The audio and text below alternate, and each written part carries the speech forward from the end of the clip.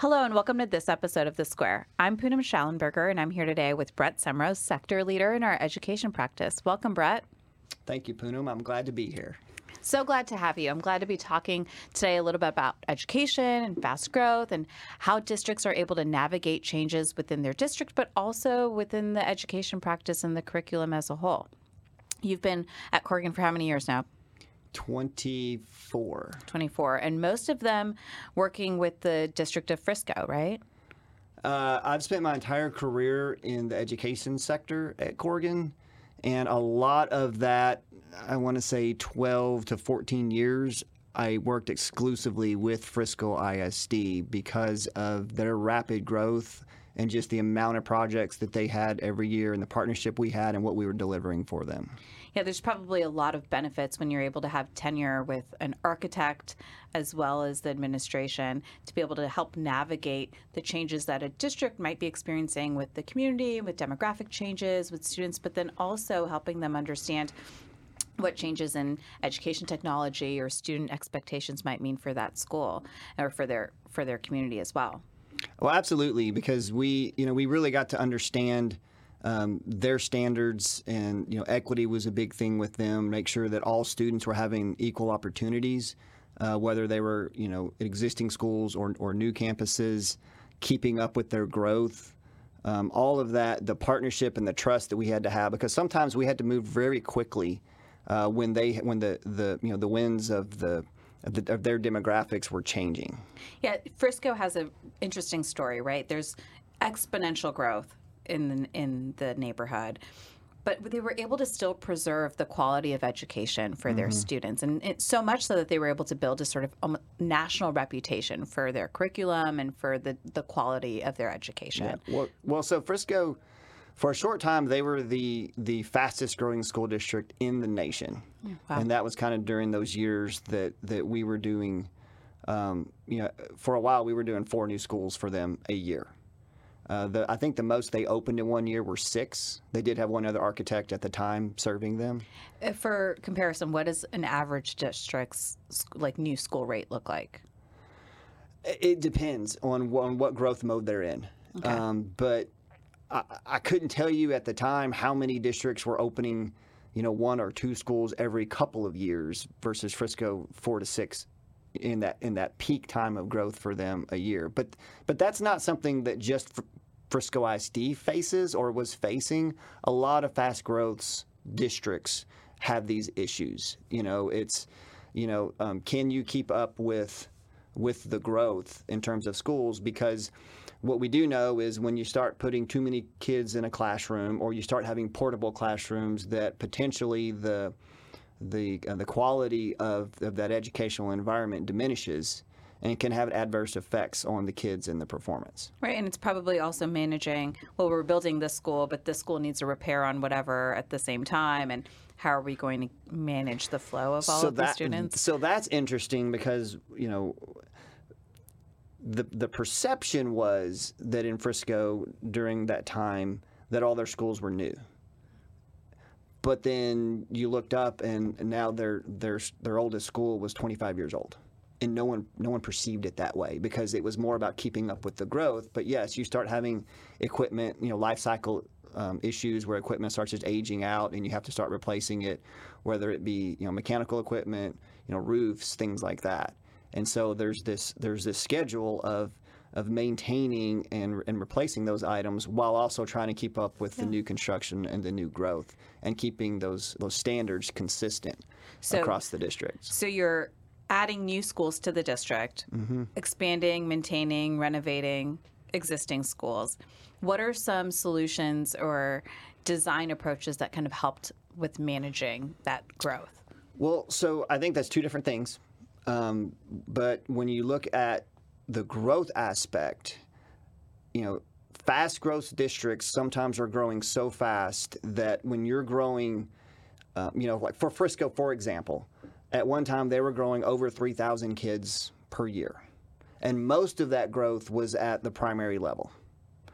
Their schools, their community had decided that they wanted what they call the small school model or neighborhood school model for elementary schools. So their capacity was 720 to 750 kids. Okay. But if you're growing by 3,000 kids a year, that's 4 elementary schools, if they were all elementary school kids.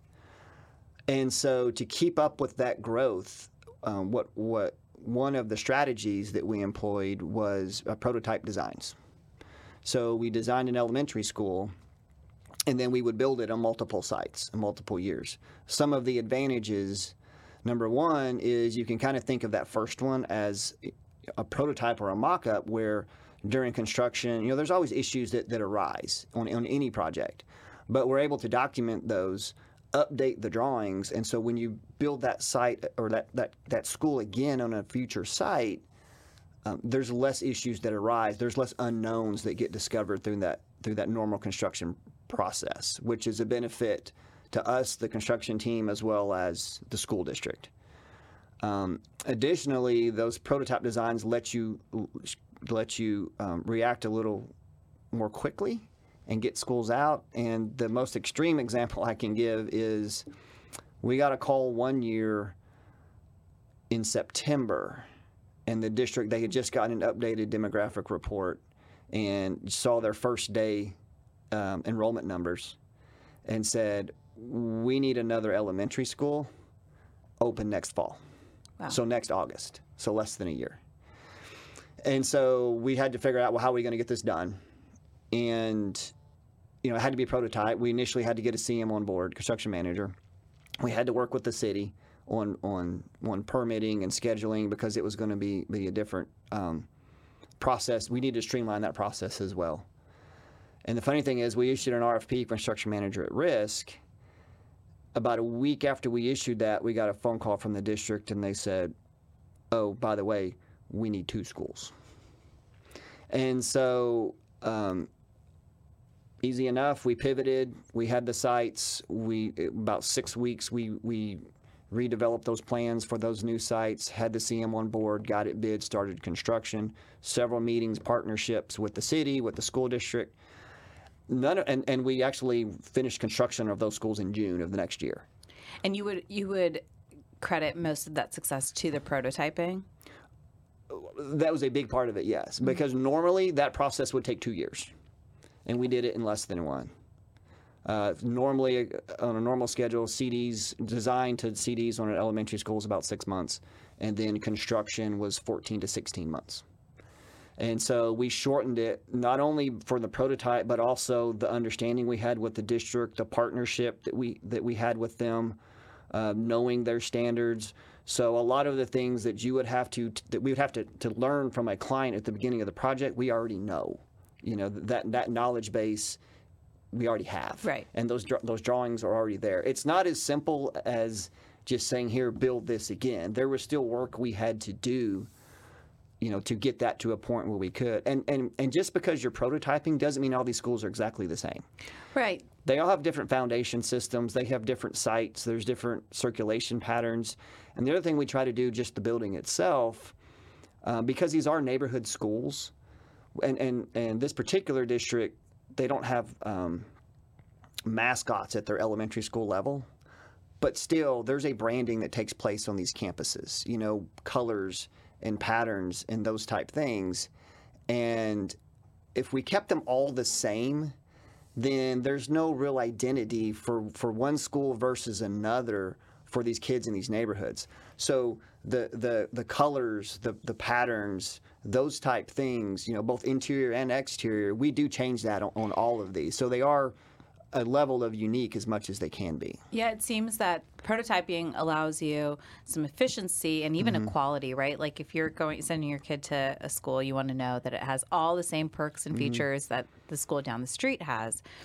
But what opportunities are there to kind of customize a school? You talked about colors or maybe the interiors and exteriors. How do you create a sense of identity while preserving that sort of equality across the board and do it quickly? Well, I mean, that's part of it, right? That I already mentioned that, because the schools, they adopt their school colors and their branding and from these palettes that we're helping to create for each one, both interior and exterior. And also we do, even though most of these particular campuses were in suburban neighborhoods, we still want to kind of take some flair from that in terms of brick colors and patterns and and some of those styles as well, so that they do have their own sense of place, if you will, Sure. for those kids. You know, you mentioned, Brett, that you can't just take a prototype and be like, great, here you go, run with it. What are some considerations and some challenges of working with prototypes, and how do you solve for them? Is even though we want to think about equity, and we want to, and we talked about kind of making those small shifts on the colors and the patterns for that identity, but also we still want to make improvements. You know, building codes change, equipment changes, systems change, and we want to still continue improving. The equipment's more energy efficient. At one point, you know, we switched from a 4-pipe mechanical system with boilers and chillers to geothermal system that's more efficient for the school district. And so things like that, if we built, you know, 10 years later with the exact same details from 10 years ago, then we wouldn't be keeping up with just the industry and building science. So it may not be something that most people walking into that campus see or perceive, but the district maintenance and operation people absolutely do. Sure. Because they'll see the direct benefit. In fact, we actually at one point charted these prototype schools that were built over the years and their energy usage. And what it showed is the more recent schools were using less energy because of those improvements that most people don't see. Yeah. Probably even just relying on maybe not relying on a prototype, but starting with a prototype now allows architects and designers to focus on new ways to add efficiencies and improve a school. And the reason for the prototype, that's a benefit, but the real reason for it was to keep up with the growth. Yeah. To keep up with the speed at which this particular district was having to build campuses. You know, and more recently they've slowed down, and that's not quite as big of a need, you know, to keep up with that. You know, the fact it's funny, they used to say we've got to build these schools as fast as we can, and now they're trying to build them, you know, as slowly as they can, because at some point, you know, you don't want to outbid that growth. And, Sure. And that's the thing too with fast growth districts, is to really understand where your growth is now, but where it's going, and where you might top out what the developable land is. They all have demographers that they produce demographic reports that kind of show them that. A normal district might get an updated report every 2 years. A fast growth district could be twice a year. There's some that do it 4 times a year because of that rapid growth, so that they understand not only that it's coming, but where it's coming. Right. The other thing about the prototype is that thing about where it's coming. We have had districts where we're designing a prototype school on 4 different sites because they know the growth is coming, but they don't have a really good feel of exactly where it's going first. And so we got to 100% CDs before we even knew which sites we were actually going to bid. And then we bid 2. The other 2 then we stick in the drawer, and then a year or 2 later they pull those out. You know, we might have to make a couple of updates, and then we issue those.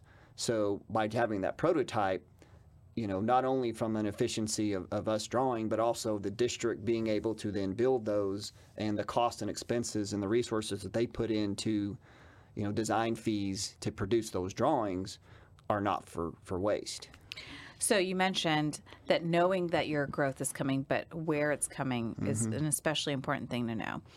For districts who are kind of facing this growth or expecting it, what advice or kind of what other sort of watch out for lessons have you come away with? I think the biggest for districts is to get out ahead of it and understand that it's coming. Most of the time, and form relationships with the developers that are in your district. Because most of the time those developers will actually come and work with the district and sometimes donate or at least sell land for a school. It's beneficial to the developers as well, because it helps them buy lots, because people want to, you know, it's advantageous to have a school in your neighborhood. And so it's a positive for them. So they'll usually work with the school districts, but if you know the growth is coming and you can buy those lots earlier, and then what we've done to help partner with districts is then do test fits as they're finalizing those lots to make sure that both the size, the layout, the proportions of the site, as well as utilities, infrastructure, if there's floodplain issues or there was big areas of fill, whatever, that they understand what the development costs are for that site when they purchase it, and that we know it's workable. Right. So that you have that planning well before you actually need to build on it. Because if in the scenario that I gave you a minute ago about needing a school, in less than a year, if that district didn't already own those sites, we couldn't have delivered. And that's probably where having those relationships really helps too, and having a sort of history in that community where you might have a site, but to know kind of, oh, well, this landowner next door might pose an issue, or, the roadways and the circulation and all of that. Absolutely. Well, and an example, so one of those fast-paced ones, there was a wetlands on that site that we knew about. And so we had already worked with the district, with the Corps of Engineers, on all the permits to be able to modify that and develop that site. Same thing. If that work hadn't been done ahead of time, we could not have delivered that school in 10 months like we did. Yeah.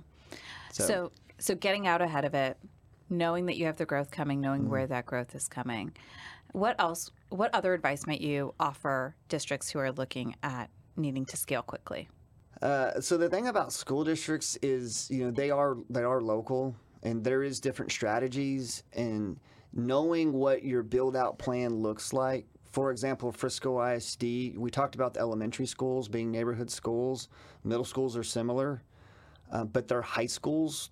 Frisco's high school model, they used to call it the small school model, which at the time they developed it was to stay 4A. It's now 5A, 2,100 students, which for a lot of school districts, 2,100 students is not small.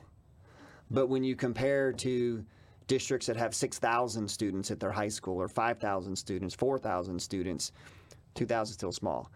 They now call it the student opportunity model. Okay. The thought is, and as a community, the reason that was important for them, and it's not for all communities, but why what's important for them was by having, as an example, 4 high schools at 2,000 kids each versus 1 high school at 8. You have 4 starting quarterbacks. You have, 4 full-size bands. You have, 4 football teams, 4 volleyball teams, 4 varsity. And so there's more opportunities for more kids to participate in those different events. Sure. Whereas at a larger school, you get 1 quarterback. And so for them, they felt like that was a better experience for the kids, for what they wanted. That was a community decision. As Frisco started to grow and their growth slowed down, there was a push from some community members to look at, well, if we just built bigger high schools, we wouldn't have to have as many. It would save on operational cost, which is all true. So they did a community outreach. They had some meetings. They did a survey. They got feedback from the community. What's important to you? Understanding these. Do we need to pivot? This worked for us for so long. Is this still who we are? And overwhelmingly, that community said, yes, we still want this student opportunity model, that this 2,100 student 5A high school model, which meant they would have a few more. Yeah. So when the district is planning, now you know how to plan based on your demographics, how many high schools you're going to have. You can look at that not just for today, but in the future on operational costs, because there is a cost to it. Because not only do you have 4 starting quarterbacks, you have 4 high school principals. Yeah. And of course, Frisco now has 12 high schools. So, but the community said this is what's important to us. And so having that trust with your community and letting the community help identify that roadmap for you is very important. Yeah, that idea of community engagement and being able to participate and have voice and agency over the development of their own district, is especially important for schools. Can you help me understand how you did that at Frisco and just some lessons that you walked away with that really maybe lent itself to the success of the end product? Well, in terms of what we just talked about in terms of the school model and that community engagement, that was really the school district. We're there as a partner helping them kind of look at the scenarios. For example, we did help them with what would a 3,500 student high school look like if the community wanted to go that route. So it's supporting the district on that level. We've helped them. Same thing when you have to do a bond election and fund these projects, is try to identify, well, what would this look like? What are the scenarios? That's really how we've partnered with the community. With the school district, through the community. And I think that's important too. It's that trust, and like I say, we have the experience and know the district standards, and we can do those things pretty quickly. Over the past 20 years, Frisco has seen a lot of growth. Mm-hmm. Past 15 years that you've been there, you've helped them figure out how to get to the number of schools that they're at now. But in the process, you've also seen them through some pretty significant changes as it relates to education, the delivery of curriculums, and quickly changing curriculums. How does the fast growth and the need to quickly design schools, does that complicate adding these new elements in or changing curriculums, or does that help the process? Does that make sense? It makes sense. So the interesting thing, in Frisco was when their first prototype elementary school was designed in, I want to say it was the early 90s. It had some spaces in it that, at the time were different than a lot of schools. And most schools at the time were double-loaded corridors, corridor with classrooms on both sides. Yep. Frisco, so we developed a plan that organized the school into 3 pods, is what we called them, but 3 wings that had the classrooms circling around an open area in the middle. That open area at the time was a computer lab, a wired computer lab. And so all those kids shared, and the kids from the classroom, different classes, came out at different times to use that lab and moved around. Over time, and so every time we redesigned, we did redesign the prototype. They might have built 8 to 10, and then we would redesign it, make some changes. But it was always kind of reorganization of the same pieces. And so that classroom pod stayed pretty much intact from there all the way up to Elementary School 42, which opened in 2000 and, I don't know that it really matters, but 2015. And actually my son goes to school there. Hey. But those classroom pods were the same. The difference is we no longer have wired computer labs. So that space has been completely changed into just an open collaborative space that, the changing in education models has changed too, where it's gone away from teacher-centric to more student-centric. Right. Because used to, the teacher was the person who had the information, and all the kids had to learn from that teacher standing in the front of the room in a lecture style or writing on the board or whatever. Well, now kids have access to information through their iPads or phones or Google Chromebooks or whatever, and so from each other. It's a lot more self-led. It's hands-on. The teacher really is more of a guide now, and the kids are allowed to explore and figure things out on their own more and use the resources available to them. And so now that space that used to be a wired computer lab, the kid can take their computer anywhere in the school, and it functions and it operates.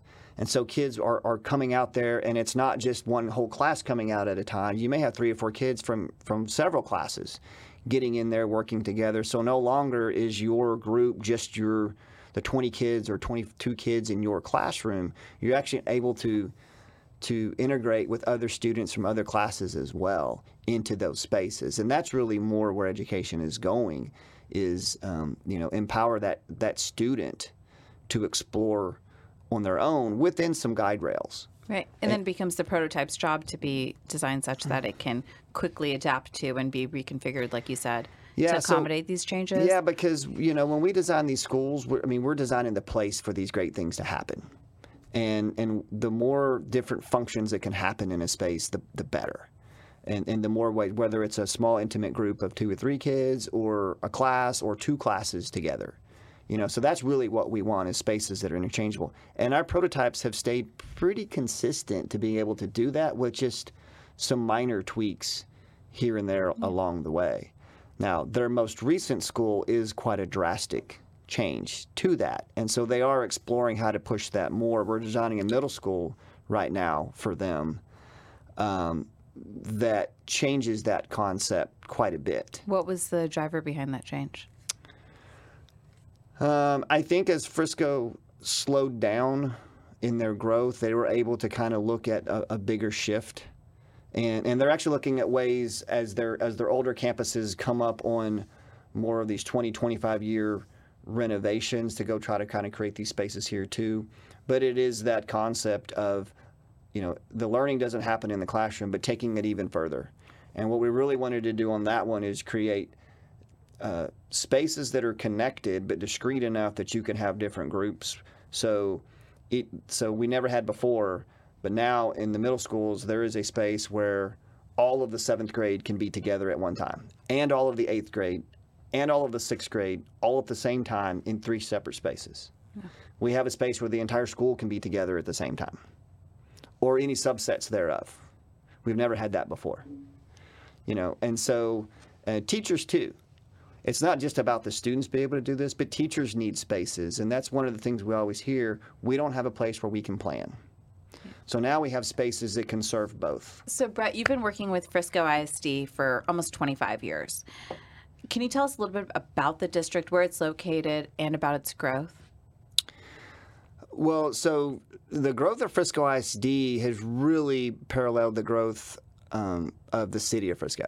And Frisco is a city located north of Dallas, up on the tollway, north of Plano. And when I started working there was around 30,000 residents, and Frisco's now over 200,000. And so that's just from, in the span of a little over 20 years. The thing about Frisco, a lot of communities like theirs would be resistant to growth and really kind of do everything they can not to grow. But this area in North Texas has been attractive for years. We have low cost of property relative to the rest of the country. There's a lot of opportunity for employment, for high-paying jobs, and so people move here. And Frisco ISD, the city of Frisco, they recognized they had one city manager, and they recognized that the growth was coming. So we can either fight it or we can embrace it, and we can plan for it. And that's really what the city of Frisco did. And so it was strategic. They had a plan for growth, and the ISD was a partner in that. In fact, Frisco ISD and the city of Frisco, their partnership that has really sustained over all these years it's a big reason for the success of both, and they'll both admit that. But it's also served as an example to other cities and other school districts on how they can partner and for a mutually beneficial relationship. And so Frisco now is a city that the catalyst of the growth was the mall, Stonebriar Mall. When Stonebriar Mall opened, and people said this mall will never work here, but the visionaries in Frisco said, yes, it will. And it will. It did, and it attracted other venues and then other developments. And now there's every major sport is now in Frisco. There's the Rough Riders, the minor league baseball team. There's FC Dallas, professional soccer team. There's the Stars Center, so there's Stars practice facility and a minor league hockey team. The Dallas Cowboys have their off-season home up there as well. PGA just moved up there. All of those were partnerships with the city, and several of those, the ISD was a partner in that as well. So if you live in Frisco, you really don't even have to leave, especially now with, flexible work arrangements and things like that. You've got, restaurants, shopping, entertainment. The one thing that they don't really have is a really strong arts venue. There are opportunity for arts, but they're kind of dispersed, and they're really trying to strengthen that, and they're working on that right now as well. And so Frisco really, it's got everything that you need right there. So Brett, for other districts that are trying to navigate the same kind of change and growth, what could they learn from Frisco ISD? Well, I think Frisco ISD has served as an example as well as a resource for other school districts. I know of some districts who have reached out to Frisco ISD and come and met with them and talked to them about how they navigated the growth. You've got to realize when Frisco was at the height of their growth, they were looking around not just in Texas, but across the United States to find another district going through something similar, and they couldn't find it. I mean, I can't remember, I wish I knew the exact years, but it's like a 10-year period, they grew by over 1,000%. And so that's, when you're 15,000 kids and you're growing by 3,000 kids a year, that's a big number. And so, I think a lot of us always want to learn from our peers that have maybe been through something before, and school districts are no different. So they've reached out to Frisco ISD to see how they planned for this and how they got ahead of it so that they didn't get caught in a bad situation. And then we as architects and Corrigan, we've done the same. We've relied on and fallen back on our experience through those years and helping Frisco ISD navigate their growth as we're serving other school districts, either advising them on some of their planning methodologies or things or projects, district standard specifications, educational specifications, those type things. We've been through that before, so we can offer advice and help guide them as they navigate similar times of growth. Okay, what was your favorite project or favorite story that you can tell me about your work with Frisco ISD? Ooh, I have two. Okay, let's hear them. I have two. So one was, this is actually probably the most rewarding time in my career ever. And it was Libby Cash Moss Middle School.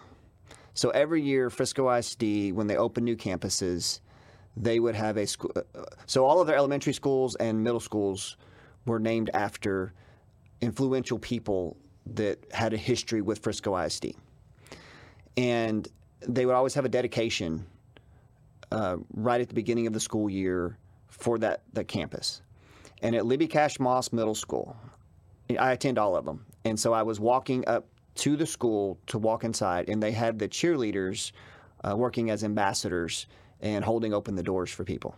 And I'm walking up to the door, and this girl, and so she had to be in 7th or 8th grade. I just happened to be walking in next to her family. I didn't know her. I didn't know her family. But she lets go of the door, and she runs up, and she grabs this man next to me's hand and says, "Dad, I can't wait to show you my school." Oh. And that was just so rewarding, because I can tell you, when I was a kid, I never felt that way about any school I ever went to. So to know that that what we're doing actually has an impact on these young people's lives and their educational careers is very rewarding. Yeah. Second one. So my second one is Independence High School. So for quite a while, Corrigan was designing all of the elementaries and middle schools for the school district, and a different architect was designing high schools. And the board decided they wanted Corrigan to design their next high school, and they had a specific idea in mind for what they wanted it to look like. Basically, at the time, Frisco ISD, at their high schools, they wanted them to be traditional. That said education to them. And so we went through a extensive visioning process to define what traditional meant for that for that board at the time. Sure. And then we designed Independence High School. And to this day, I have board members tell me that that is their favorite school, that basically we nailed it, gave them exactly what they wanted. Because before I've heard them say, well, people don't listen to us when we say what we want. So they said, Corrigan, y'all listen. You get it. This is exactly what our vision was. You executed it to perfection. And the thing about it to me is, it's not the style I would have designed if I had, carte blanche to do anything. But we're not always designing for ourselves. We're designing for our clients.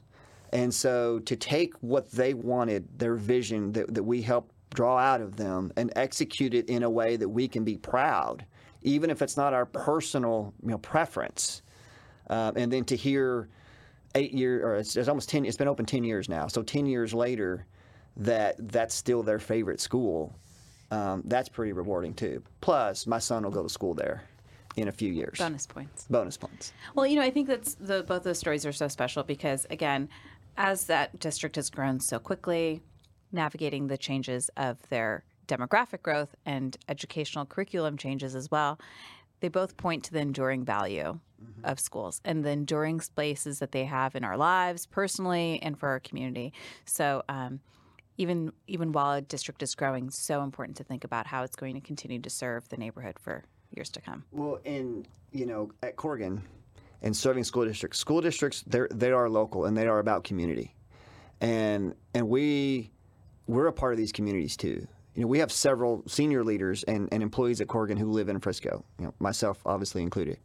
And we have employees that live in other school districts that are our clients as well. And then we always want to participate in education foundation events or school events and those type things to help give back and be a part of that community as well, because that's really why we're here. Yeah. To help serve our clients, but also the future generations of learners that are really the future of our world and our society. Yeah. Well, thanks so much for your time, Brett. It's been great talking with you. Thank you, Poonam. I enjoyed our conversation. And thank you so much for joining us. We'll see you the next time on The Square.